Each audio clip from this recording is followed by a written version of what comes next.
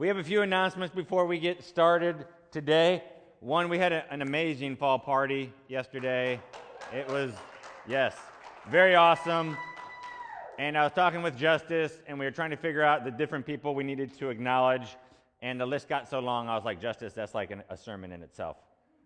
Seriously, it was really long, and there was a lot of people.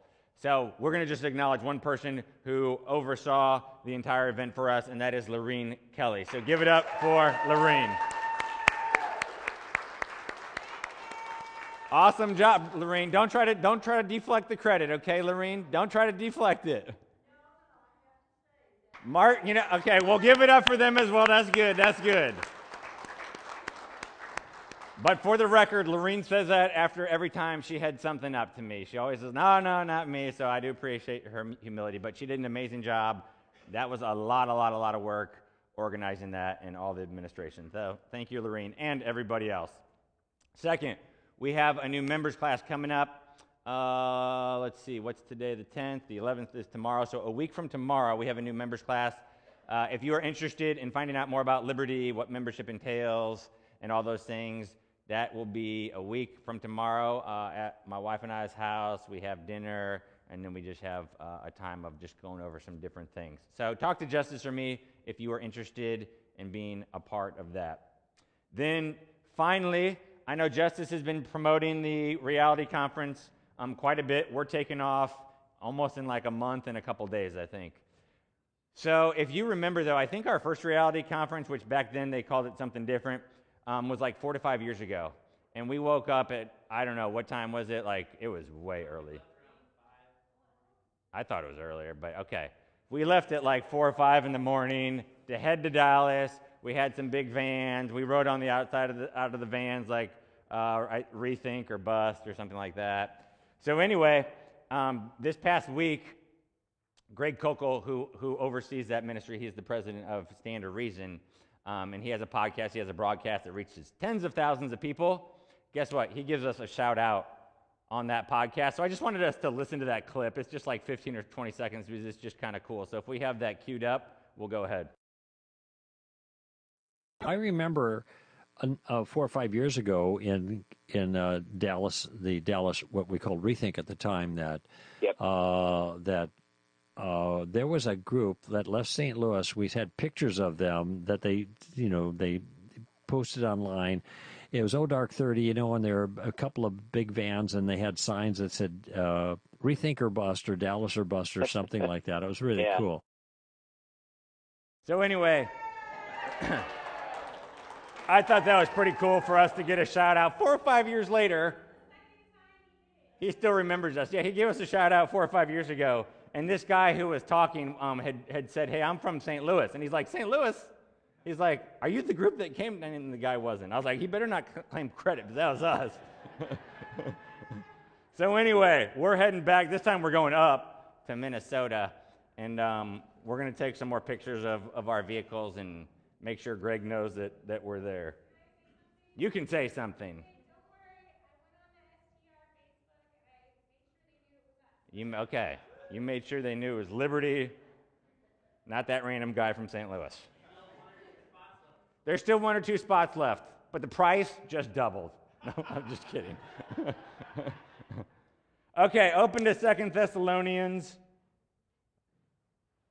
starting in verse 4. Therefore, we ourselves boast about you in the churches of God for your steadfastness and faith in all your persecutions and the afflictions that you are enduring.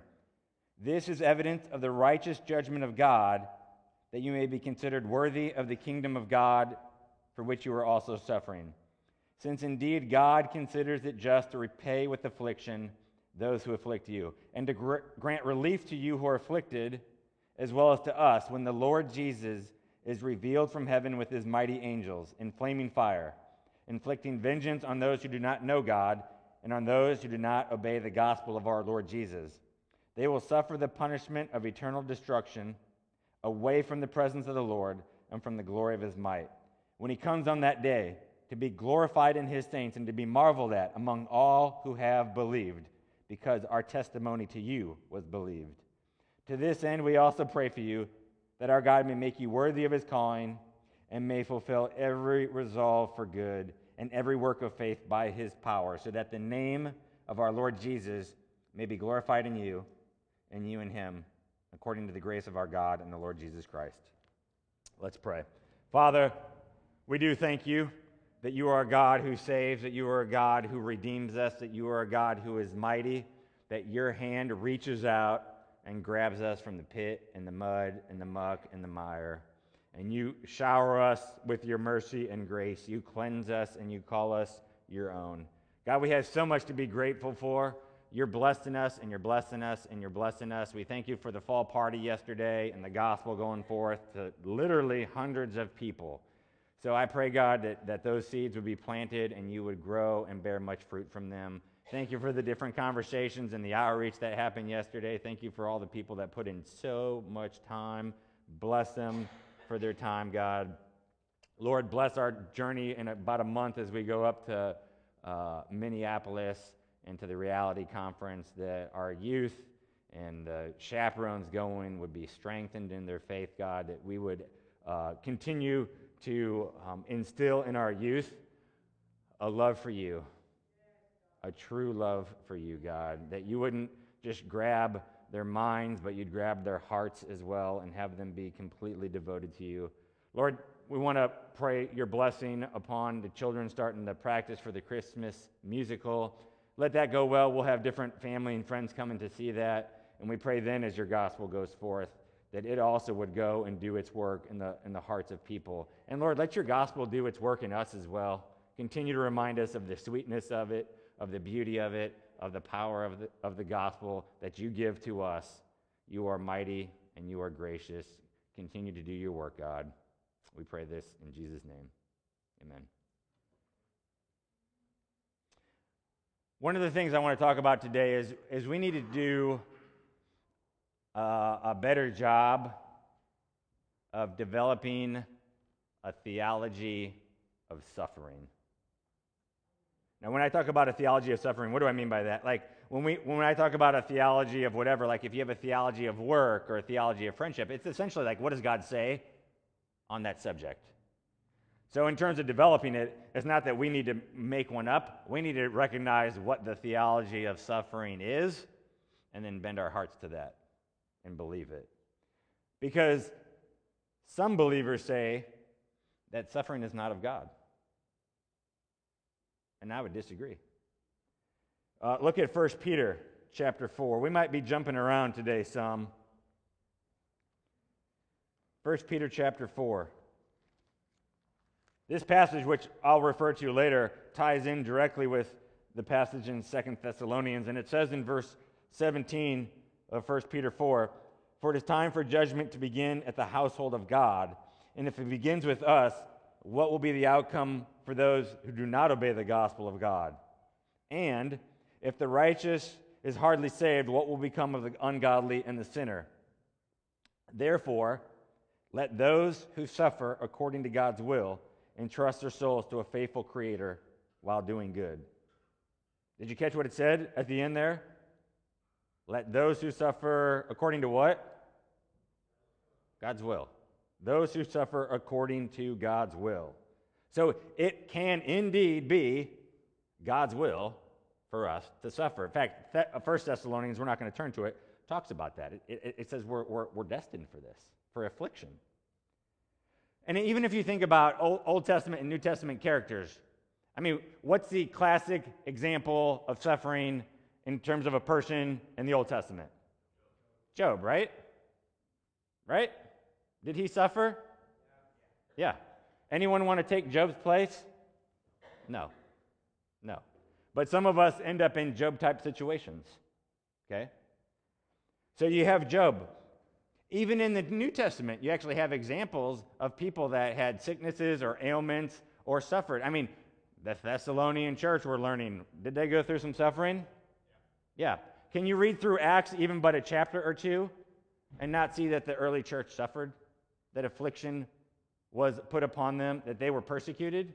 Over and over again, we see that there is suffering. Sometimes it comes directly from the hand of God. Sometimes he indirectly allows it. Even if you think about someone like Timothy, what is Timothy told by Paul in 1 Timothy? Turn there because I want you to see it. 1 Timothy chapter 5, verse 23. This is Paul instructing Timothy. No longer drink only water, but use a little wine. By the way, this is like the Baptist least favorite verse, okay? No longer drink only water, but use a little wine for the sake of your stomach and your frequent ailments. Okay? Frequent ailments that Timothy was dealing with. I guess he just didn't have enough faith, right? Didn't have enough faith. No. Timothy, come on. If that was the case, would Paul be like, hey, drink a little wine to help you out because you don't have enough faith? No, he'd rebuke him for his lack of faith, right? Right? So it's not just for his stomach, but your frequent ailments. What about Epaphroditus? You're like, who's that? Good question. I'm glad you asked. Look at Philippians chapter 2. He says in verse 25, I have thought it necessary to send to you Epaphroditus, my brother and fellow worker and fellow soldier, and your messenger and minister to my need. Man, that is a mouthful, but look at all the stuff that Epaphroditus was doing, right? Did you catch all those things? Brother, fellow worker, fellow soldier, messenger, minister to my need. I mean, Epaphroditus, that's kind of a mouthful to say. I mean, people name their kids Paul, Timothy. Why do they name them New Testament stuff? But Epaphroditus, he doesn't get any love, you know? Any chance, McNeils, that maybe you could make a little change with the baby there and Epaphroditus? Maybe you'll chew on it a little bit. But John's the front runner right now. All right, so he goes on, minister to my need. For he has been longing for you all and has been distressed because you heard that he was ill.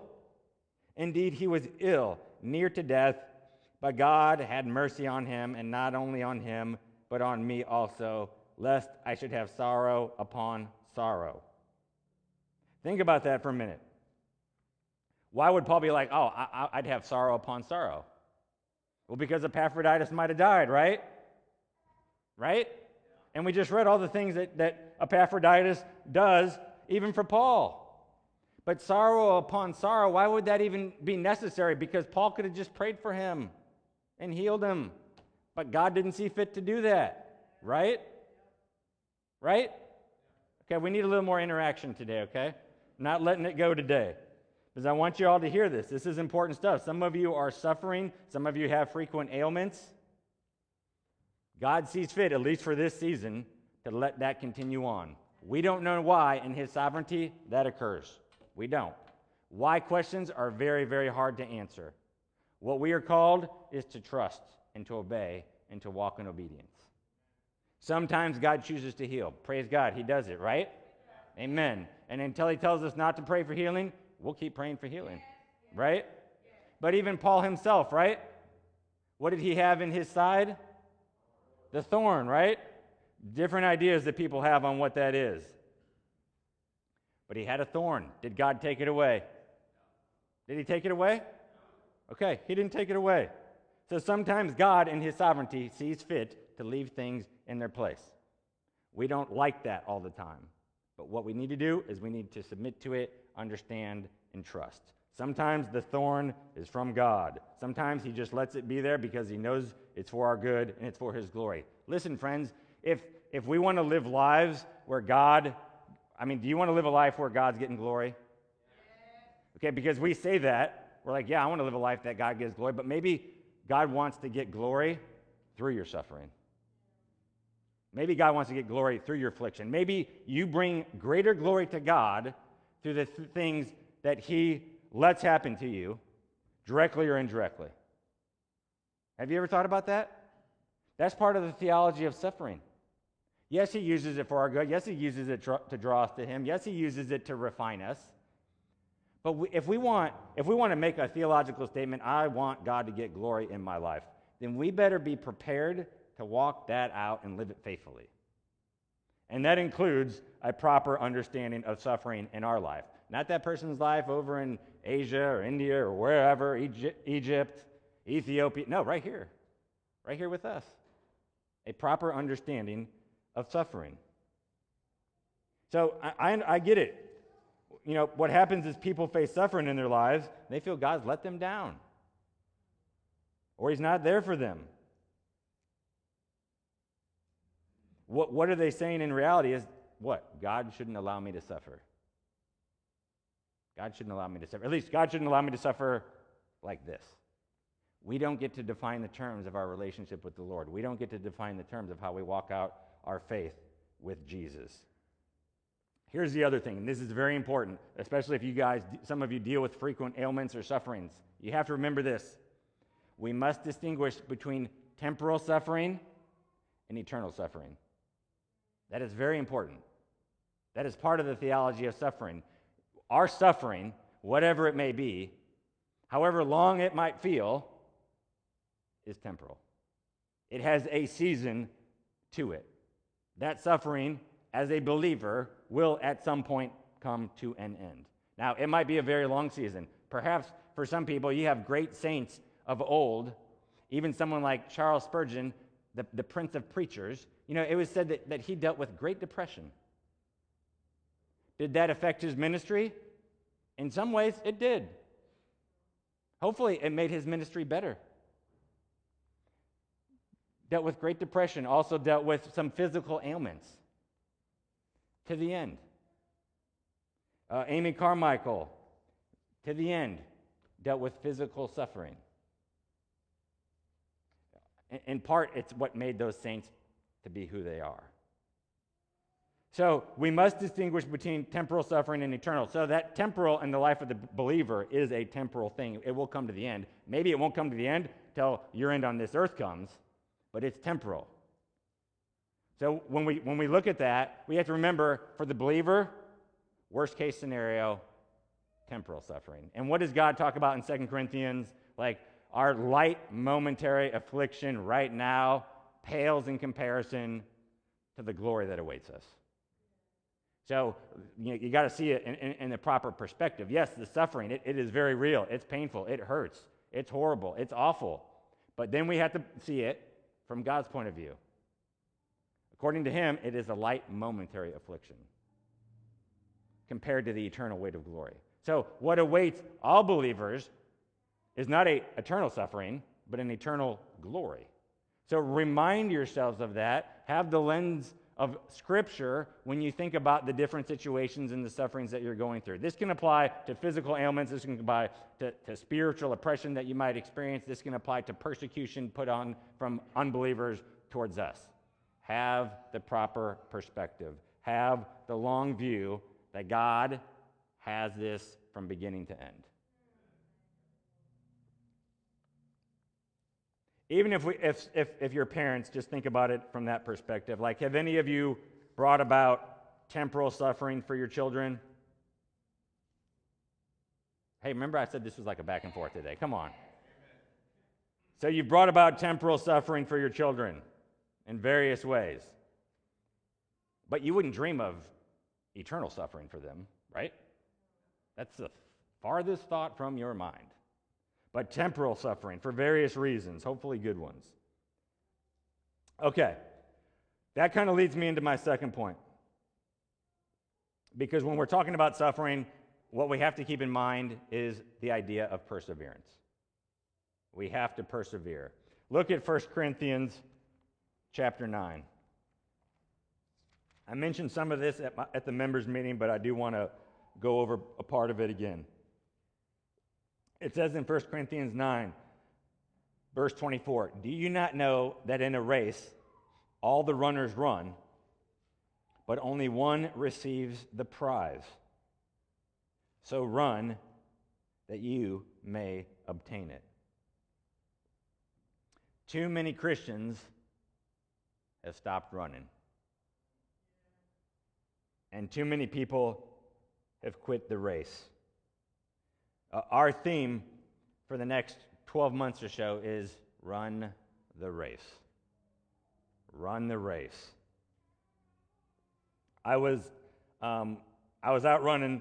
This was, I don't know, it's probably about a month ago, maybe a little bit longer. But I was out running, and definitely as I get older, like some days when I just start to run, I just know it's either going to be a good run or it's going to be a challenging run, all right?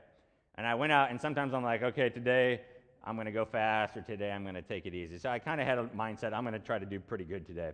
So I'm out there running. I'm running at a pretty good clip. And in the distance, I see someone else running, and I can tell that they're running at a pretty good clip. So, but I'm catching up to him. And so I finally get up to him, and then I say the three words that every runner says when you're coming up behind someone. Do you guys know what those three words are? On your left, all right? On your left. So I yell that out because that means you're supposed to move over so that the person can. Walkers don't understand that, by the way. They really don't. Okay? Ever since and it was really, this is almost like a side note, but once COVID hit, like last March of 2020, like you go out walking or running, and like people see you, and it's like they like get like 15 feet away or something like that. I'm not kidding you. It was like for like the last year or so, like people see you and they just automatically get out of the way. But now people are kind of going back to regular. So on your left, that means move out of the way because you can freak some people out too if you don't say something. So anyway, I say that as I'm passing him, he looks over to me and he's like, "You steal something?" And it took me a split second to figure out what he meant, but he meant like I was running so fast. He's like, "Did you steal something?" Right? Because he's going fast, but I'm going faster, right? But guess what that did? That was a compliment, right? Like I'm going so fast. Like, did you steal something? I ended up running like the fastest time that I had run in like 3 years. Okay? In part because I was like, okay, I don't want him to catch me. I passed him, and now I really have to make sure he has no doubt that he can't pass me again, right? Now, when I ran in high school. I didn't run in college, but I ran in high school. I did have a couple goals. There's actually different strategies for running cross country, but one of my goals was never be passed in the second half of the race. Never be passed in the second half of the race. Because I wanted to make sure that, as I got to the end, that I was going as fast as I could. Then I didn't go out too quickly, but I didn't go out too slow or whatever. And so I made it my goal, and it was also a challenge. So if anyone was coming up on me, I'm like, oh, remember, that's what I'm telling myself. Like, one of my goals is don't be passed. Don't be passed. So, it happened a handful of times, but it rarely happened. So that was one of my goals. Why? Because I wanted to make sure that I ran the entire race well. A lot of times guys start out, girls start out cross country, and anyone can be first just about for the first 500 yards or 200 yards, right? And then they just fail. Sometimes you get to some hills. There's a brutal hill down at Sioux Passage. They actually have nicknamed it Man Maker. Everybody that has ever run in cross country in this area knows Man Maker. And it's like the first 100 yards is flat, and then you run up this hill that feels like a 25-degree angle for about a quarter of a mile. And you run up it twice throughout the race. And people, usually by the second time, there are some people who are just walking up it. They started out too fast. They didn't pace themselves. So I want to make sure that I run the entire race well. Friends, we need to make sure we run the entire race well. The entire race. We can start well, but we're called to finish well. And I know I shared this part too, but when I was leaving church a few weeks ago, right before the members' meeting, I knew the ladies had their Bible study going on, and so I was kind of poking my head around the corner to see how that was going, and I saw someone sitting in the hallway on the ground, and she kind of motioned to me that she wasn't feeling good, but so she was just sitting outside and just listening to the Word. But here's that struck me, because this person, even though they weren't feeling good, wanted to hear the Word. They wanted to hear the Word, and they wanted to grow. To me, that's running the race.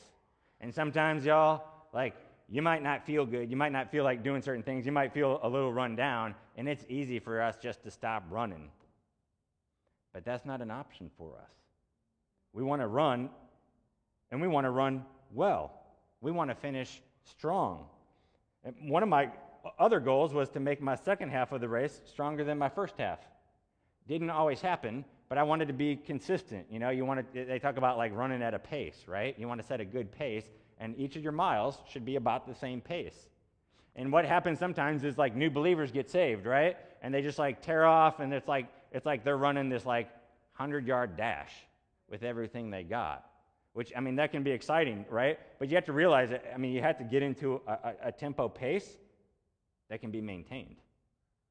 It can be maintained. And probably, especially if you got saved later in your life, you realize, like, at first, when you can easily burn out as a new believer if you're not careful, because you're doing this thing, you're doing that thing, you're doing this thing, and you're like, wow, you get burnt out. You have to learn to pace yourself. You want a good pace, a pace that pushes you, a pace that makes you depend on the Lord, a pace that makes sure that you're leaning on Him, not a pace that you can just keep on your own, but a pace that He sets that you follow after Him. Friends, some of us, myself included, we're in the second half of the race, okay? We're in the second half. But let's finish strong. Let's finish strong. Like, you've made it this far, but you haven't made it all the way.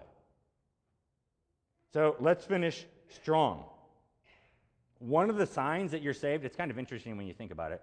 One of the signs that you're saved is you persevere to the end. Look at 1 Thessalonians chapter 5. At the very end, verse 23, he says this, "Now may the God of peace himself sanctify you completely, and may your whole spirit and soul and body be kept blameless at the coming of our Lord Jesus Christ. He who calls you is faithful. He will surely do it." Friends, whose job is it to persevere to the end? Ours and God's, right? Like, it's ours. But what does it say here? He will surely do it. What is He going to surely do? It says right there in verse 23, sanctify you completely. Be kept blameless at the coming of our Lord Jesus Christ. He's going to do it all the way until Jesus comes back. So, yes, there's our work, but there's His work. And His work is much greater than ours work.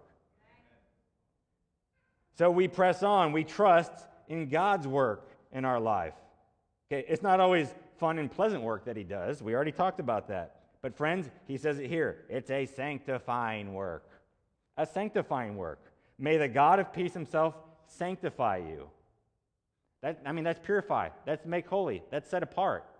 Of course, that's not always going to be a pleasant experience. Of course, there's going to be suffering involved. But if you want this to be true, then you're saying, I want suffering to be true. You might not like that, but it's accurate. May the God of peace Himself sanctify you completely. That is the work that God is doing. Look at Philippians chapter 1. Look what Paul says through the Holy Spirit to the Philippians in verse 6. And I am sure of this. What is he? He's sure of it, right? I am sure of this. So he's confident that He who began a good work in you will bring it to what? Completion at the day of Jesus Christ. So why can Paul say that? Not because he has faith in the Philippians, but because he has faith in God, that God will finish the work that He started in the Philippians. Look at 1 Corinthians. Same idea, 1 Corinthians 1. This is what he says in verse 4. I give thanks to my God always for you because of the grace of God that was given you in Christ Jesus, that in every way you were enriched in Him in all speech and all knowledge, even as the testimony about Christ was confirmed among you, so that you are not lacking in any gift as you wait for the revealing of our Lord Jesus Christ, who will sustain you to the end. He's going to sustain you to the end, friends. That's His work. That's His work. He's the sustainer. Go back to verse 7, so that you're not lacking in any gift as you wait for the revealing of our Lord Jesus Christ, who will sustain you to the end. And then look what it says, guiltless in the day of our Lord Jesus Christ. We don't have to fear the judgment. We might get to it. I don't know if we will. We probably won't today, but I've got it here. But we don't have to fear the judgment. Do we have to fear it? We don't have to fear the judgment. Why? Because we are guiltless. in the day of Jesus Christ. The other scripture we just said was blameless. Guiltless and blameless. That's not from us. That's from God himself.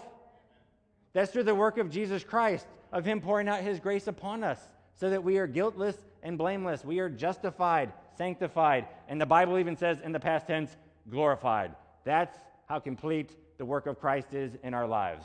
So much so that Paul can say in Romans 8, you are glorified.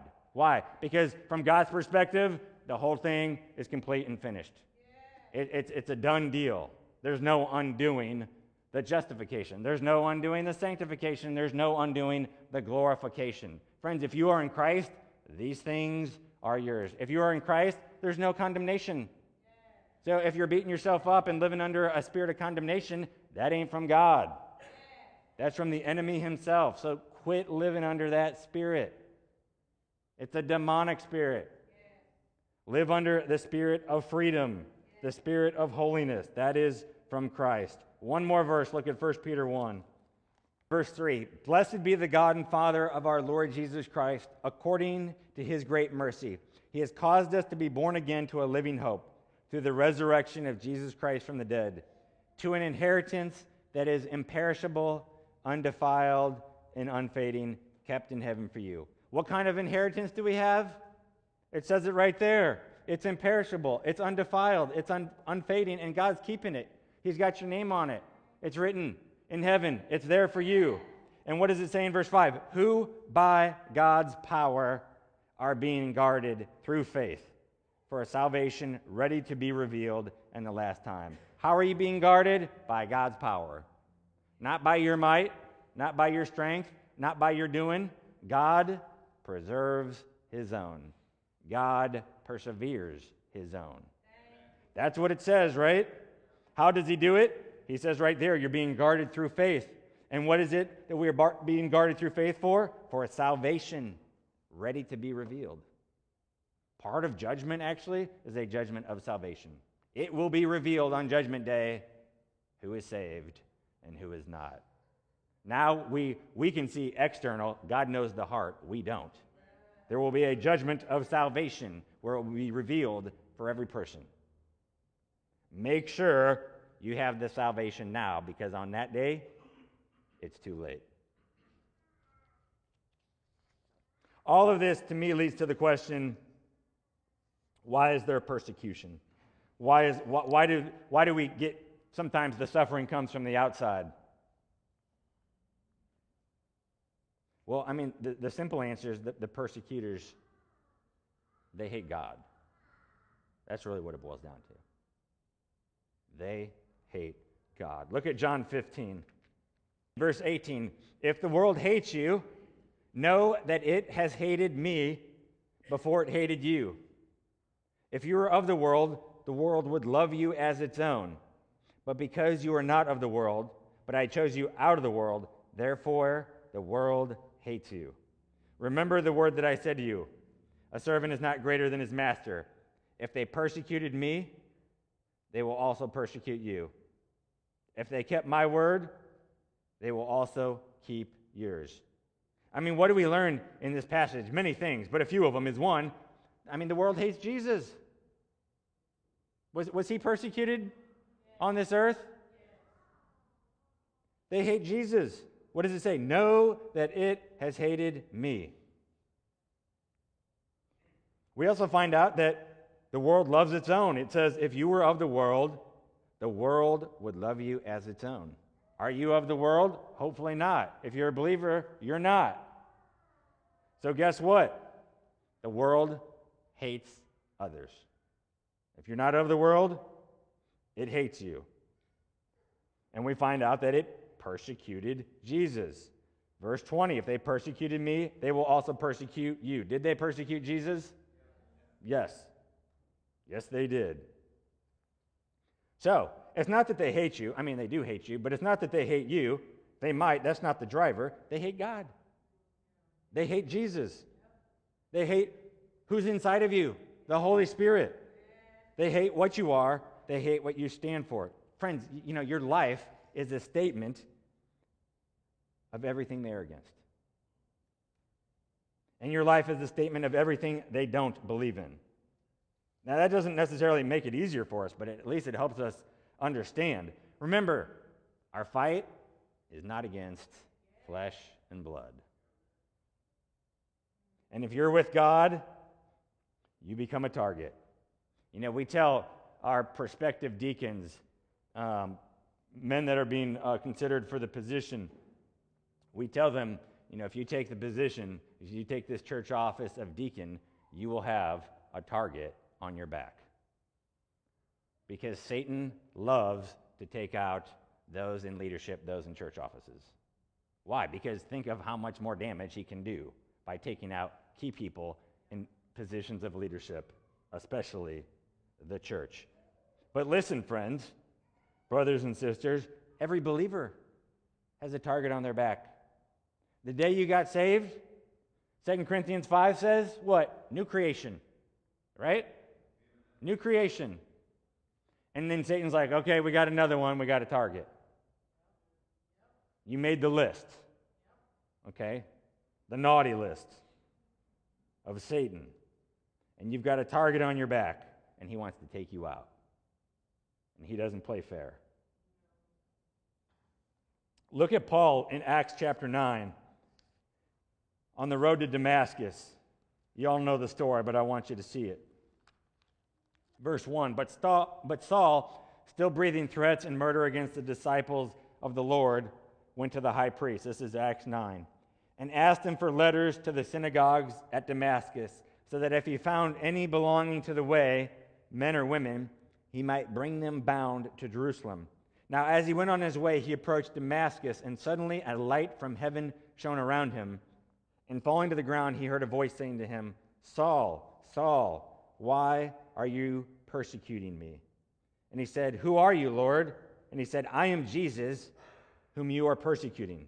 Now think about that for a minute. Just a second ago, I was saying that Jesus was persecuted. I think some of you were like, was he really? Well, it says it right here, right? I am Jesus, whom you are persecuting.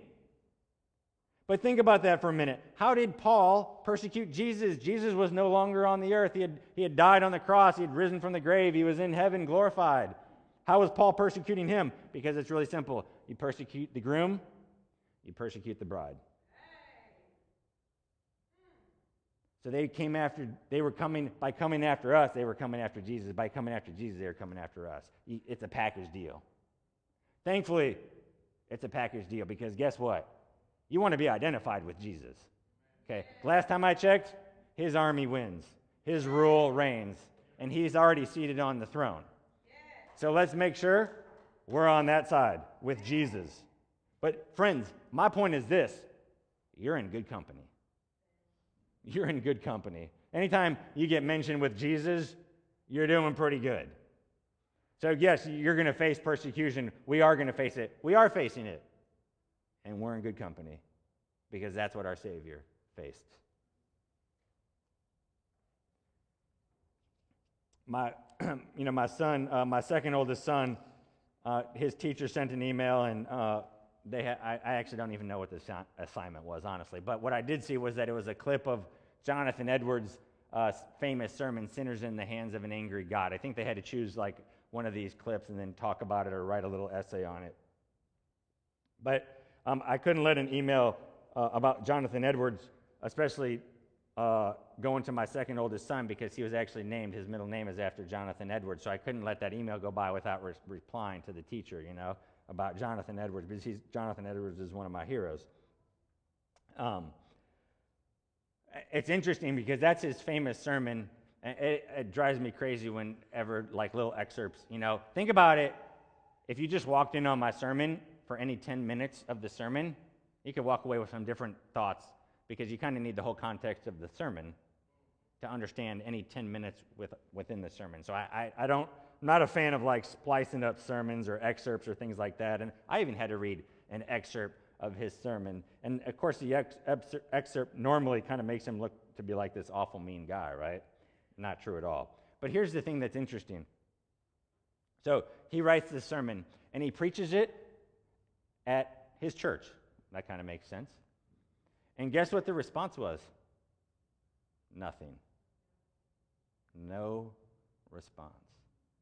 But then he goes to a different town that had been cold to the gospel. They were like almost like characteristically known as being cold to the gospel.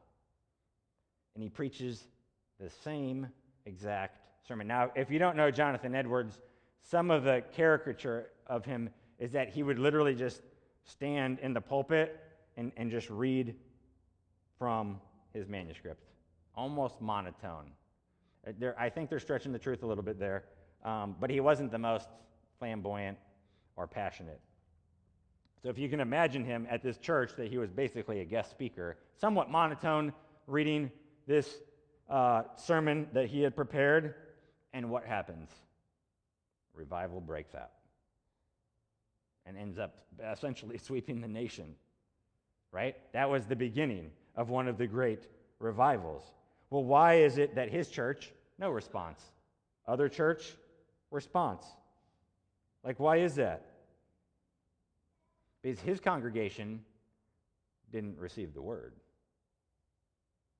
Like, they heard the word, but they didn't receive the word.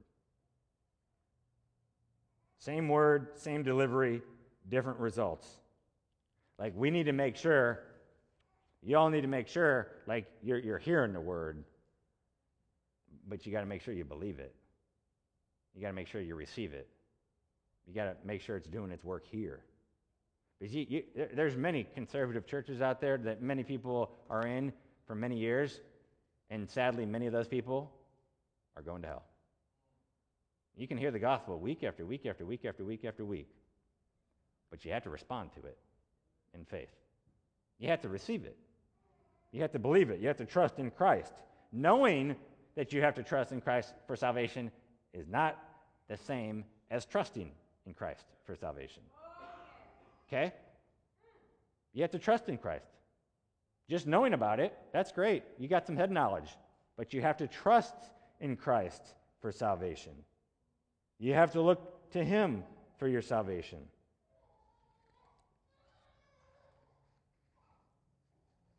Let me ask you this. What are we called to do? We're called to disciple the nations, right? Matthew 28. Let's look there. Verse 18, Matthew 28. And Jesus came and said to them, all authority in heaven and on earth has been given to me. Who's got all the authority? Okay, good. Go therefore, verse 19, go therefore and make disciples of all nations. That's the task that we're given, right? Disciple the nations. Then he explains what that means. What does discipling the nations mean? Jesus, baptizing them in the name of the Father and of the Son and of the Holy Spirit, teaching them to observe all that I've commanded you. And behold, I'm with you always to the end of the age. So we're to disciple the nations. Guess what? What is Satan trying to do? Disciple the nations. Think about it for a minute. Satan, the best he can do is mimic. He can mimic. He wanted to be like God. He wanted to be number one in a wrong way, but he wanted to be like God. But he mimics. But how does he disciple the nations? Through deception, right? He teaches a false gospel, many false gospels. But he does it through deception. Look at Revelation chapter 20, verse 1. Then I saw an angel coming down from heaven, holding in his hand the key to the bottomless pit and a great chain. And he seized the dragon, that ancient serpent, who is called the devil and Satan, and bound him for 1,000 years, and threw him into the pit, and shut it, and sealed it over him, so that he might not deceive the nations any longer until the 1,000 years were ended. So what does it say that, what do we gather from this passage that Satan was doing? He was deceiving the nations, right? That he might not deceive the nations any longer. Well, what do we find out? He's been deceiving the nations. What is he doing right now? He's deceiving the nations. He's the deceiver. He gets us to believe things that aren't true. Sadly, he does that even for believers who have the Holy Spirit of God living in them. We should have our spiritual armor on. We should know the Word of God better than that to be duped. Let's be honest, we've all been duped. We've all been duped. Some of us might be being duped right now. in different areas of our life. But he gets us to believe things that aren't true. I mean, he's a teacher of lies and deception. But he's a great teacher because he gets people to believe those lies and deception. That's why we got to have the armor of God on. That's why we need to know the word backwards and forwards. That's our sword to do battle against the enemy. That's why we have the shield of faith that protects us from his fiery arrows. I mean, he's just shooting them at each one of us over and over again. Those fiery arrows that Ephesians 6 talks about. What do we use for protection? I mean, we have the shield. We have the breastplate of righteousness, the helmet of truth. I mean, we need the full armor. If you don't have the full armor, then you'll be exposed at one spot. That's where he's going to aim. He'll aim, okay? If I'm doing battle and I see the guy doesn't have a helmet on, guess where I'm going to aim for with my sword? The head. If I'm doing battle, he doesn't have a breastplate on, guess where I'm going for? The breast. That's where I'm aiming at. I'm going for a place of weakness. That's why he tells us to put on the whole armor of God. Not just one piece. Okay? So, I mean, some of you know the word well. You got the sword. But you got the breastplate of righteousness. Do you have the holy living to back that up? Do you have the belt of truth? You got to have the whole armor to do battle, friends. And Satan, he doesn't play fair. He'll strike anywhere. He does not play fair. So you got to have the armor on. You got to realize that he will do whatever he possibly can to deceive you. Nothing is off limits. So we have to be prepared. We have to do what Paul says over and over and over and over and over in Ephesians 6. We got to stand firm. Stand firm, stand firm, stand firm, he says. That's the whole section of the whole armor of God. Stand firm. Think about it. Like, why do we do what we do as a church? Like, why do we do the reality conference? That's just, let's just throw some kids in a van, drive for 10 hours in a van? That's not fun for most adults, okay? Sorry, youth, okay? Not knocking you. It's just who wants to be cooped up in a van at all at any point for 10 hours? We're trying to build the kingdom. We're trying to build the kingdom. That's the task that we've been given. Disciple of the nations, right? Build the kingdom. So we're trying to do that internally and externally. Same thing with the fall party. Like, okay, that was great with the pony rides and the horses and the face painting. I mean, that's good, right? Those are like the means to the end. Those are means to get the gospel out. That's the means to do it, the fall party, to bring people to hear the gospel. And if you just think about the fall party for a minute, like, I pulled up, I think, around 11:30 yesterday, and there was already people out and decorations were going up. Like, it was like a lot of work for a lot of us. And then I came back at, I think, 3 o'clock, and there was even more people here. Things were already set up. It took a lot of work yesterday. But it is a beautiful picture of each of the parts of the body playing the role that God wants them to play. It really took all of us to pull that off yesterday. And that's not exaggerating. Like, we needed every single person to pull that off. And really, the list is a mile long. But that's us. That's that picture that we get in the life group of the book that we're going through, that we went through a couple of years ago, like of the evangelism and the discipling, like as a church coming together doing it. Friends, that was the biggest single outreach event in Liberty's history. Okay?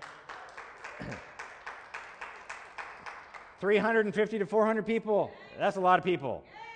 That's a lot of people. Okay? There was Mormons here yesterday, and they heard the gospel.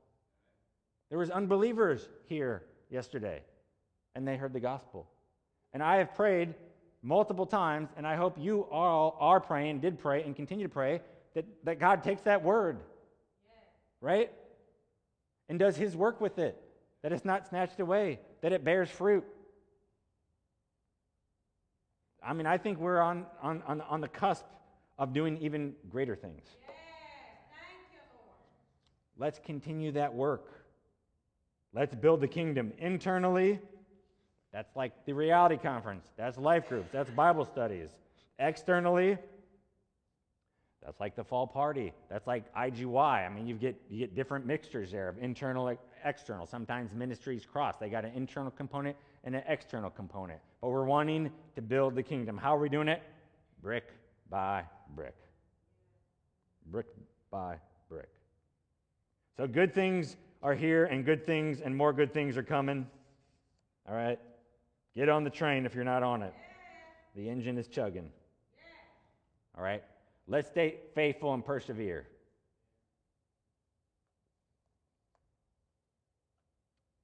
This was just my introduction.